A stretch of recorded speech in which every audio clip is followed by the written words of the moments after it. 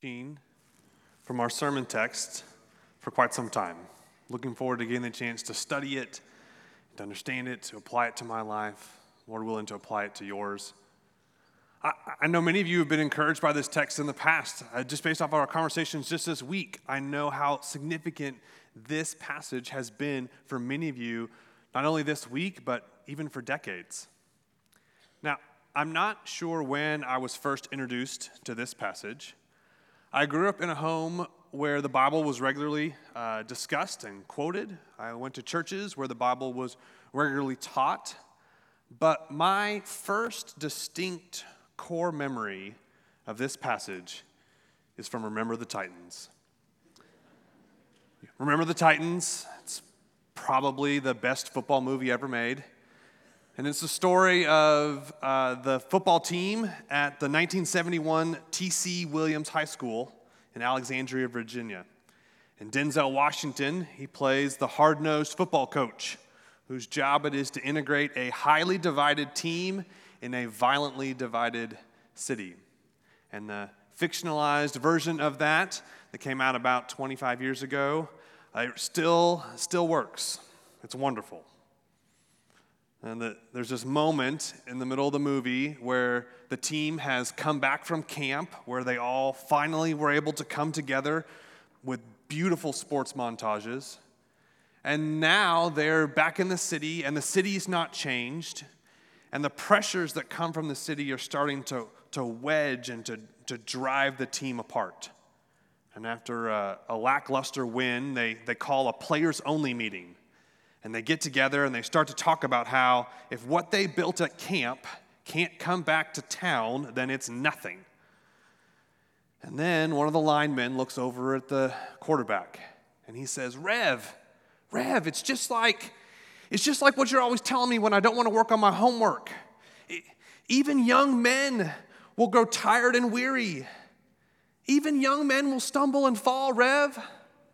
But those who trust in the Lord, they will renew their strength. They will rise up on wings like eagles. Like eagles, y'all. Like eagles. They will run and not grow faint. And then the boys start clapping again. They get in sync. They get in unity. Goosebumps rise up on your arms. The captain jumps in. He rallies the team. And from that moment until the championship, nothing can divide this team. It's wonderful.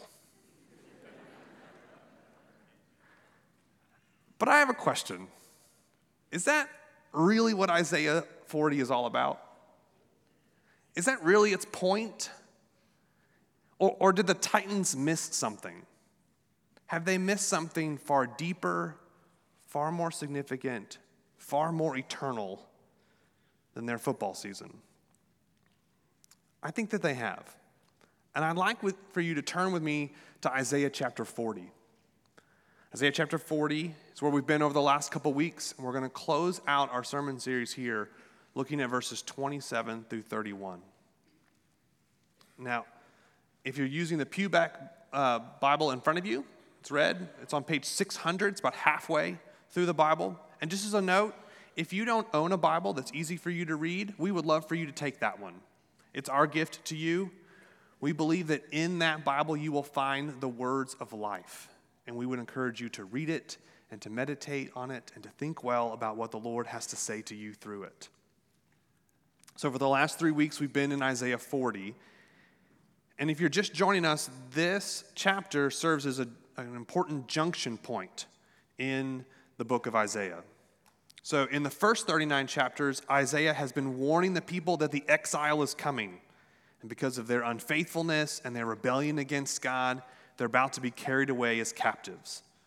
But in chapter 40, our chapter, he switches gears and he begins to speak to those generations that will come later who are on their way back from that exile from Babylon.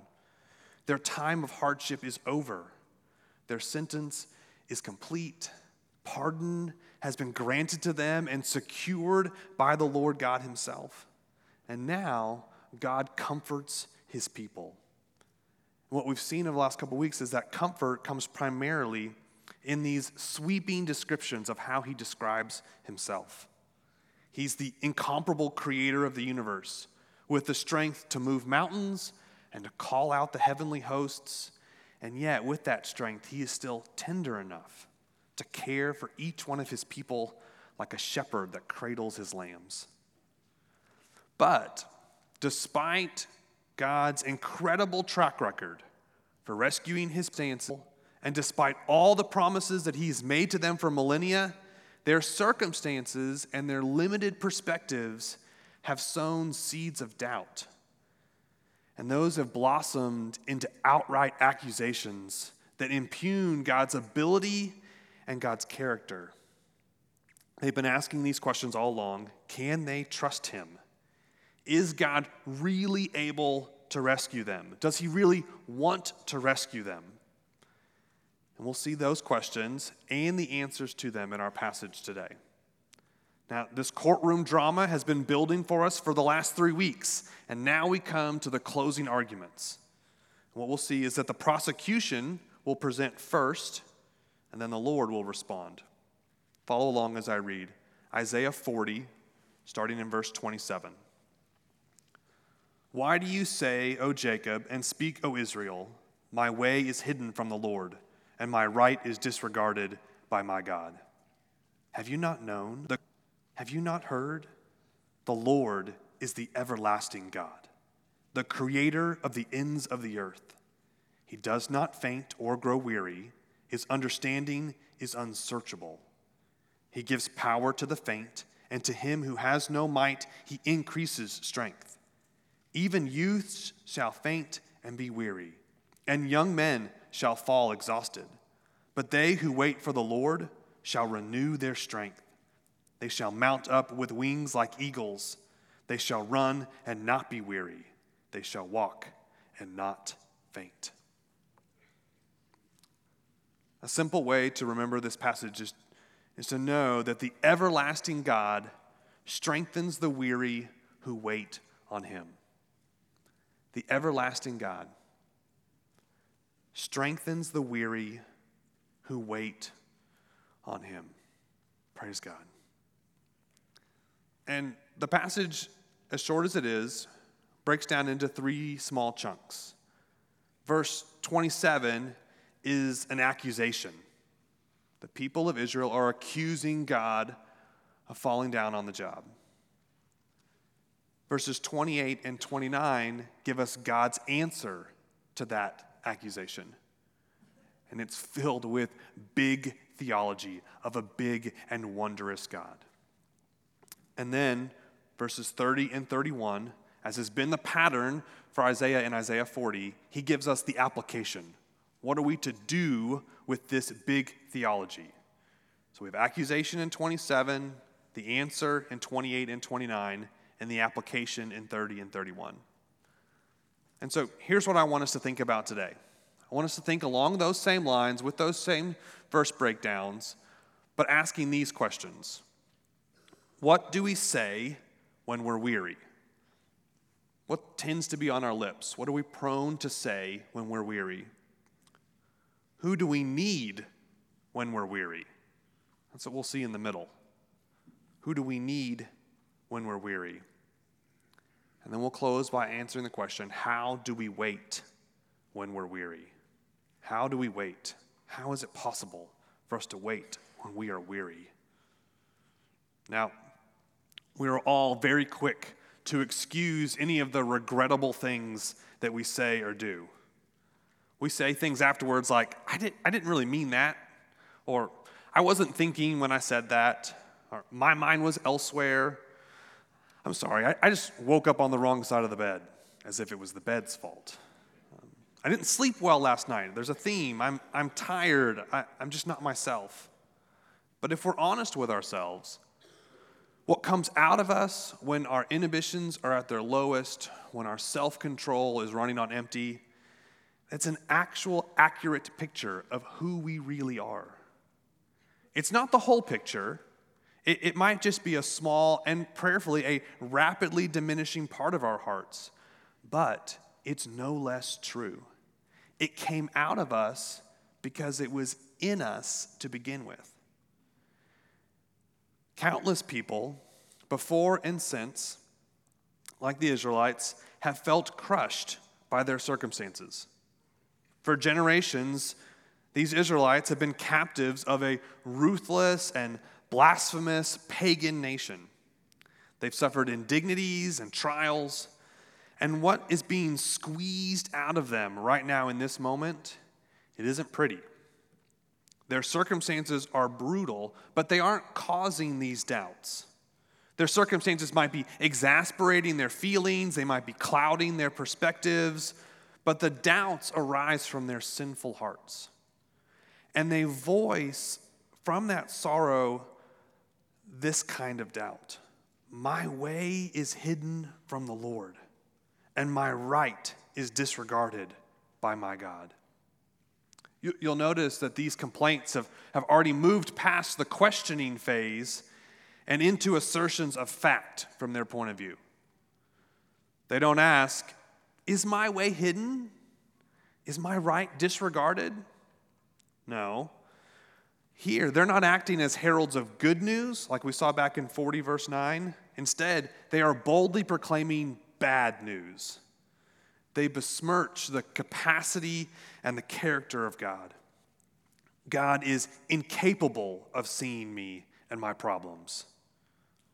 He is not all-seeing. He is not all-knowing. He can't even see over the Euphrates and the Tigris to find me over here in Babylon.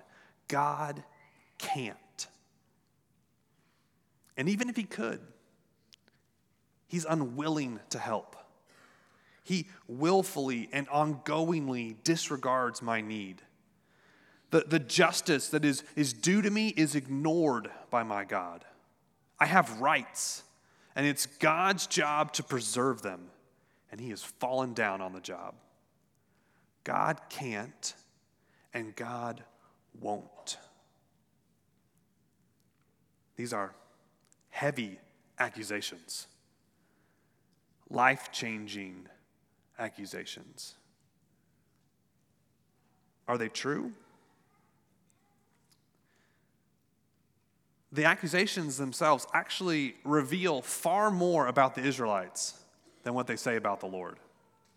By claiming that God can't see, they actually reveal their own blindness to all the evidence that God has given them, their own deafness to all that God has spoken to them. By claiming that God doesn't care, they actually reveal their own faint-heartedness, their own inability to persevere, to endure, to hang in there, to have faith. From their limited perspective and out of their own self-centeredness, they accuse God of being unholy and unjust, when it's really their sin and their inadequacies that have gotten them into this mess. But they're not the first or the last to talk like this. There are even other folks in the Bible who talk like this. Job said stuff like this. Abraham said stuff like this. Isaac, Asaph, one of the writers of Psalms, he penned a lament that sounds a lot like Isaiah 40, verse 27. And what shouldn't be surprising is that when God answered all of those folks, whether it's in Job 38 through 41 or Genesis 15 or Psalm 77, in each of those places, he offered nearly the same kind of response, nearly an identical response that we'll see in the next couple verses of our sermon passage, which is great because these same kinds of pressures and these same kind of doubts are in our world today. Actually, they're in our hearts today. They're in this room today. Some of you are carrying huge weights that veil the face of God, and they raise doubts in your hearts and to your lips. Some of you, your millstone could be the lonely burdens of single parenting while grappling with the wounds of betrayal. It could be the loss of a spouse, one that you saw dwindle over years before finally going to be with the Lord. Some of you have been facing what seems like an endless season of the darkness of the soul that has no apparent cause and no immediate cure. Others are grappling with the devastation of finding out that a project you've poured blood, sweat, and tears into for years is being terminated prematurely by forces outside your control. And when those kind of rains come, they drown out the reminders that God has given us that are meant to quiet the doubts. They threaten to raise a flood that will wash away the foundation of our faith and everything we built our lives upon. And if that's you this morning, if you're very aware of how crushing your circumstances feel and how loud your doubts are, either in your heart or on your lips, then I want you to know that you've come to the right place. I'm so glad you're here. And whether this is your first Sunday in church or whether this has been part of your life for decades, know that God has orchestrated in his providence for you to hear from Isaiah 40 this morning, to hear this comfort in this place. And whether everyone knows about your struggle or whether you feel completely isolated in it, this is the place for you to bring those complaints and to voice those fears. We are not intimidated by those hardships. We want to join hands with you and point you to our Savior because he is not intimidated by your hardships and your complaints and your fears. Instead, he has brought you here to speak comfort to you from Isaiah 40. Our passage voices your concerns and gives answers to them, the ones that you seek. But before I get to that, I want to real quick speak to those in the room who don't think I'm talking to them right now. Some of you are in here and you don't see yourself in verse 27. You'd say, Cole, my circumstances are great right now. And maybe my circumstances aren't ideal, but my faith is solid. And I would never say that God is blind. I would never claim that God is indifferent to my needs. Well, let me say two things to you first. First, all of us are either in a season of hardship, just coming out of a season of hardship, or about to go into a season of hardship.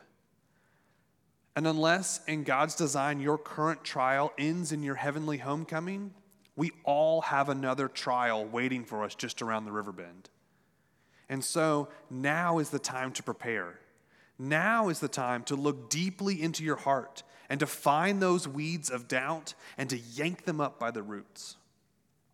But secondly, don't assume that it's only giant pressures that squeeze out this kind of slime from our hearts. Just this week, I have proven that I wander off onto terrible paths over minor things. There was a text message this week that I sent to a coworker that was missed for several hours, and it completely overturned my day, causing me to doubt whether or not God was really leading and guiding all things, including the minutia of my day. There was a knock on my office door one day this week that resulted in hours of unplanned projects that spoiled my attempts to get ahead on this very sermon, and throwing into doubt whether or not God had heard the prayers I had just finished praying to bless and to guide my time in this passage. Maybe for you it wasn't a missed text message or a missed appointment. Maybe it was a missed meal or a few hours of missed sleep. Maybe it was an offhand comment by a coworker or a glimpse you caught of yourself in the mirror that sent your whole day or your whole week into a tailspin. Is God really in control? Does God really care? Does God really want to rescue and guide and lead? Is he really sovereign? Is he really good? Well, whatever the reason, big or small, we are all tempted to doubt the capacity and the character of God. And the questions come in a vast array of forms, but they all boil down to, is God able and is God willing to save?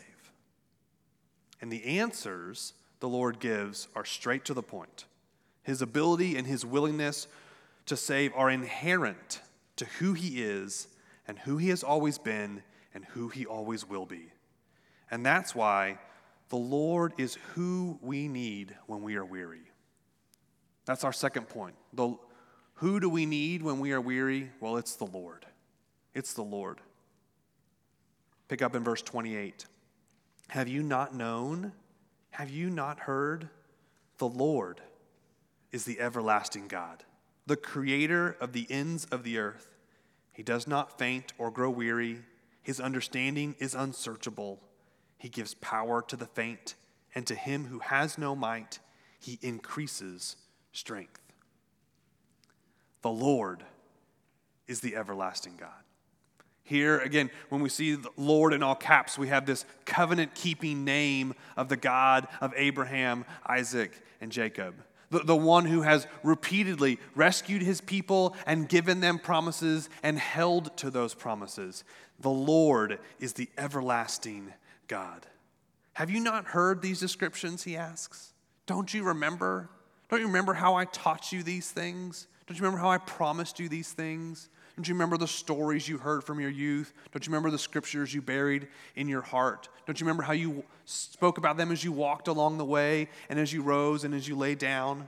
Don't you remember? Haven't you heard? The Lord is the everlasting God. The Lord here is literally the one who is forever, the one who has no end, a time out of mind, from eternity past all the way to eternity future. He has always been. He is the everlasting God. The Lord is the everlasting God. There is no end to him. We do not run out of him. All creation finds its being in him, for he created it, and in him all things hold together. He's the creator of the ends of the earth. The picture here is that there's no extent to him in time, and there is no there's no end to him in creation. He owns it all. All of it is his. Last week and earlier in the chapter, we saw that he holds all the parts together in his hands. He measures them out. He controls all of them. And we see in creation how he has perfectly mixed those things together and designed it perfectly by his wise counsel. He's the creator of the ends of the earth. He's the everlasting God. And he does not faint or grow weary. He does not sleep or slumber. Nothing wears him out. Nothing slows him down. He never misses a gear. He never needs to be recharged. This is so the opposite of each of us. The list of things that happen when I am tired is innumerable and embarrassing. When I wear down, I become impatient. I become selfish. I have to stop things that I want to continue. I make mistakes. I get distracted. When I am tired and weary, I look for other solutions. I look for shortcuts. Those are all things I do when I get tired and weary, and I know that they're the same for you. But not our God. Not the everlasting God. Not the creator of the ends of the earth. He does not grow faint or weary. There are no external circumstances that wear him down. There is nothing within him that lacks strength. Those are all things that happen to us. We are faint. We grow weary because the forces around us grind us down and wear us out. Or because we lack that inherent strength, but not the everlasting God. He does not faint or grow weary, and his understanding is unsearchable. It knows no end. So not only is he over time, and not only is he over all creation and all things physical, but he's over all wisdom. Everything spiritual, everything visible and invisible was created by his hand. And his understanding is unsearchable. The NIV translates this unfathomable. Great word. can't fathom it. We use that word in English, fathom. I can't fathom that, but we've borrowed it. It's a nautical term, right? So the idea was that a boat needing to know if it could move into a bay or could traverse the waters in front of it would drop a rope over the side. And to measure out that rope, they would be stretched out by a sailor from one end of his hands to another. And that stretch was a fathom. They may tie a knot to mark it off, or they could just stretch it out and they'd see how far down it had gotten from the weight that hit the bottom to the water to the top of the wet rope. And they would know how many fathoms of water was underneath them. And our God is fathomless. He is unfathomable. We cannot reach the bottom of it. Nothing we can create can plumb the depths of the wisdom of our God. His ways are unsearchable. When Job would talk about this, particularly in Job 26, he would say, "Behold, these are but the outskirts of his ways. And how small a whisper do we hear of him? But the thunder of his power, who can understand?"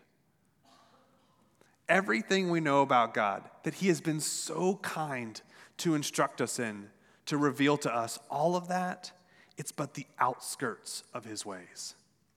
It's a little bit of rope, it's a little bit of fishing line that I throw over the edge of the boat, and a deep, unfathomable ocean of all of God's wisdom and all of God's greatness and all of God's power. And inherent to his ability to rescue, inherent to this wondrous ability to save, is his inherent willingness to do so. He doesn't hold that strength to himself, but he gives power to the faint, verse 29. And to him who has no might, he increases strength. This word here, it's actually a participle. So it means it's ongoing. It means that as Isaiah has listed out these things about God, everlasting God, creator, doesn't grow faint or weary, understanding is unsearchable, giving power to the faint. It's one of the characteristics, the inherent characteristics of who he is. God, out of the depths of who he is and the mercy and grace, he gives strength to those who are weary. He offers it freely from himself. To those of us who are worn out by the pressures of life, to those of us who have no inherent strength in and of ourselves, we can find it in the source, in the everlasting God who gives strength to the weary who wait on him. So how do we go about accessing this power? What do we do with this? What do we do with these glorious reminders of God's willingness and ability to save? Well, as has been the pattern in all of Isaiah 40, Isaiah turns from these big theological truths to these life-changing applications. And we're instructed here on how we are to wait when we are weary. In light of the God who never wearies or faints and who willingly shares that strength with the weak, we should not trust in ourselves. That's the first and obvious conclusion. We should not trust in ourselves. We should not trust in our own abilities. We should not trust in our own perspectives. What we see is bound by time and space. God sees all because he is the everlasting God. What we can do is bound by what we ate or drank this morning. But God, who's the creator of the ends of the earth, does not grow faint or weary. Even youths shall faint and be weary, and young men shall fall exhausted. Why trust in them? Why trust in ourselves? Why even trust in the best versions of ourselves? Because they fall. They fall dramatically. Even the most vigorous among us wear out. However you picture this verse in your mind, whether it's toddlers like running circles around their parents, or a supreme Olympic athlete running circles around a track at record-breaking time, or maybe you think of like an elite team of Navy SEALs, of chosen warriors, and they're running down the enemy. Whatever you picture as the peak of human energy, well, all that always comes with pictures of weariness and depletion. It's that toddler conked out on his dad's shoulder, just being carried around the rest of the park. It's the athlete stumbling across the finish line, just barely able to make it, or didn't make it at all. It's the pictures of the wounded and the dead of war. Even these stumble and fall. And so we are to be warned. Don't trust in yourself. I think particularly this is a warning to young folks. If you feel vitality, if you feel vigorous, be warned, your current strength is an illusion. And at 16 or 26 or whatever you might be, you might feel unstoppable, but you are not. You have limitations by design. It's not a bug, it's a feature. And when you reach those limitations, if you're not careful, you'll be prone to doubt and despondency. So don't misdiagnose why the Lord has revealed your limitations. Revealed them this morning from this text. Revealed them when you run out of energy at your next task. It might not merely be that he's trying to teach you more about discipline and determination. Those are important, but they're not enough, especially if we're attempting to do them in our own strength. It might be that the Lord is bringing you to the edge of yourself to teach you about dependence and about endurance that comes from him. And let me just briefly speak to those on the other side of the hill. Some of you have no doubt that youth grow tired and weary. You've got your own stories of stumbling, whether literally or figuratively. And the temptation you might feel is just to hang it up, to coast the rest of the way, to take kind of a fatalistic posture, to just throws your hands up and says, well, God's got it, and so I'm just going to sit back and watch. And then you are prone to ignore commands like Romans 12, verse 11, that says, do not be slothful in zeal. Be fervent in spirit. Serve the Lord. And so, don't misdiagnose why the Lord has revealed your limitations. It might not merely be to understand better rest and reflection, especially when you try to do that to regain your own strength from human sources. Rest and reflection are important, but they are not enough. It might be that the Lord is bringing you to the edge of your abilities to teach you dependence and endurance as well. Verse 31 says, but they who wait for the Lord shall renew their strength. They shall mount up with wings like eagles. They shall run and not be weary. They shall walk and not faint. But what are they waiting on? What are they waiting for? Well, they're waiting on God to bring them back to himself, just like he said he would. And the Israelites have every reason to trust in the Lord and to eagerly expect that he will fulfill this promise because they've heard this before and they've seen him do it before. In Exodus 19, Israel is encamped at the base of Mount Sinai. It's just 3 months after they've crossed the Red Sea. And the Lord calls to Moses from the mountain. And this is what he says. And I want you to listen for how this sounds like Isaiah 40. Listen for the key words, the repeated words. Thus you shall say to the house of Jacob and to the people of Israel, you yourselves have seen what I did to the Egyptians, and how I bore you on eagle's wings and brought you to myself. Now therefore, If you will indeed obey my voice and keep my covenant, you shall be my treasured possession among all peoples, for all the earth is mine, and you shall be to me a kingdom of priests and a holy nation. When we read fly on wings like eagles, we don't need to have Michael Jordan lifting up off the ground in our minds to the soundtrack of I Believe I Can Fly. When Isaiah spoke of eagle's wings, he wanted his readers in the exile to think of the Exodus, to remember how God bore them up and carried them to freedom when they had no hope of rescuing themselves. And God has promised to do it again, to redeem his people from their sin and exile and to bring them back to himself. And that's exactly what he will do. And those kind of promises still stand today. Because of our sin and our rebellion, we justly stand condemned. We are far from God because he is holy and we are not.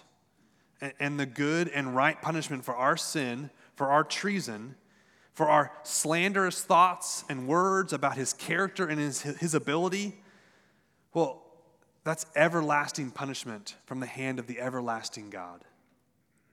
But God, who is rich in mercy and whose ways are unsearchable, sent us a Redeemer, sent us one to rescue us, to bring us back to himself, to lift us up on wings like eagles and to bring us to him.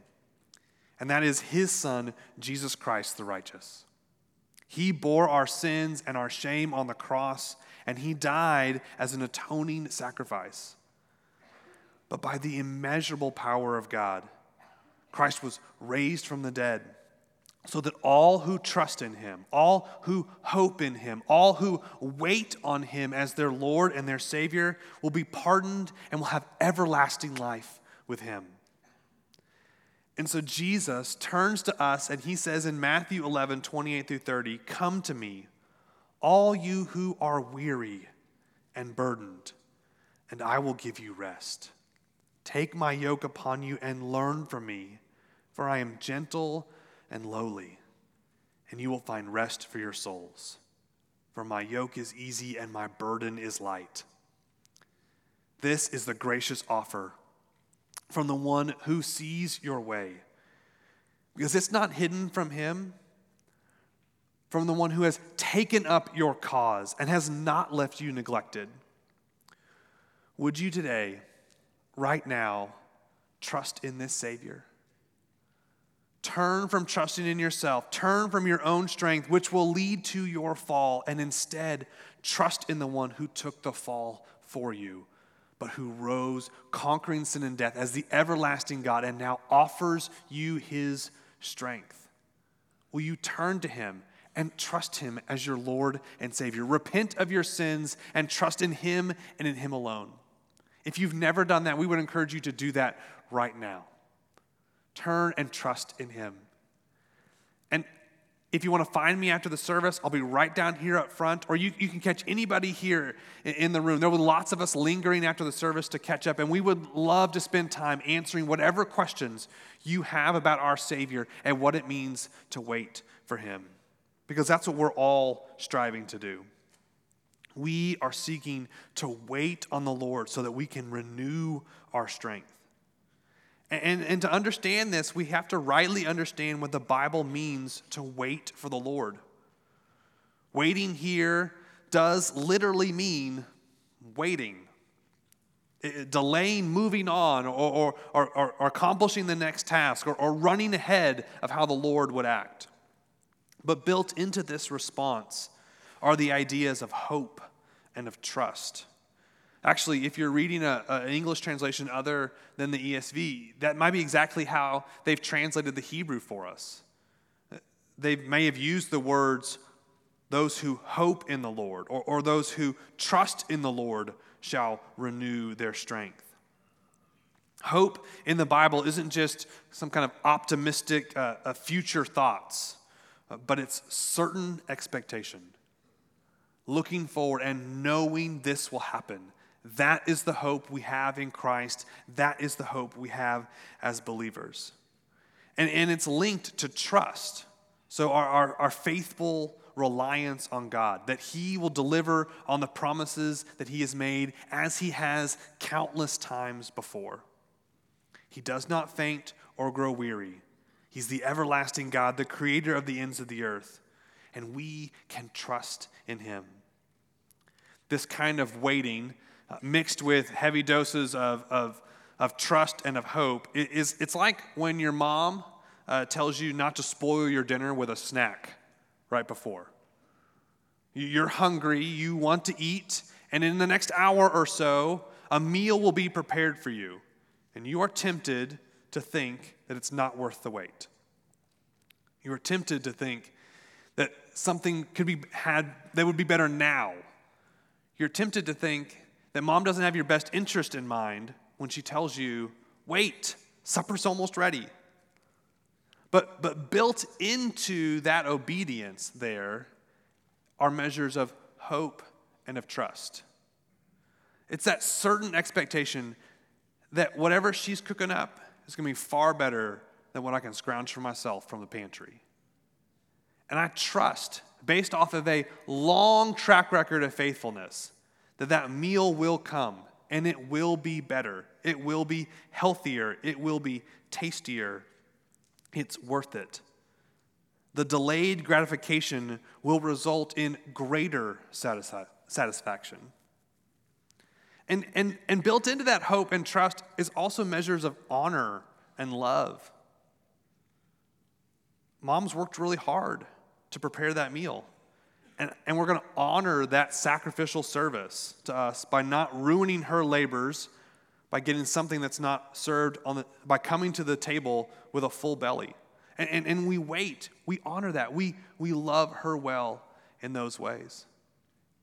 It's the same as when we wait on the Lord. When we wait on the Lord, when we don't run ahead, we don't choose our own ways, we're trusting him based off of a wonderful track record and on certain expectation. And to honor him and out of love for him, we wait. And waiting in the Bible, it's an active thing. It's not an inactive thing. It's not passive. We don't sit around twiddling our thumb waiting for God to show up. Wherever we see waiting, we see action.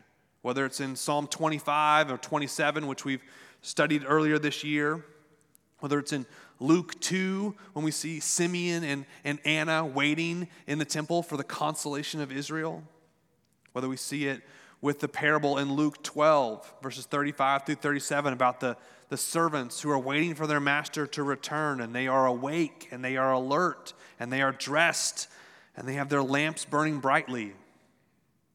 In a couple weeks, we'll be in Titus chapter 2, verse 11 through 15, and there we'll see that those who wait on the Lord are active in renouncing ungodliness and of living self-controlled, upright, godly lives as they wait for our blessed hope.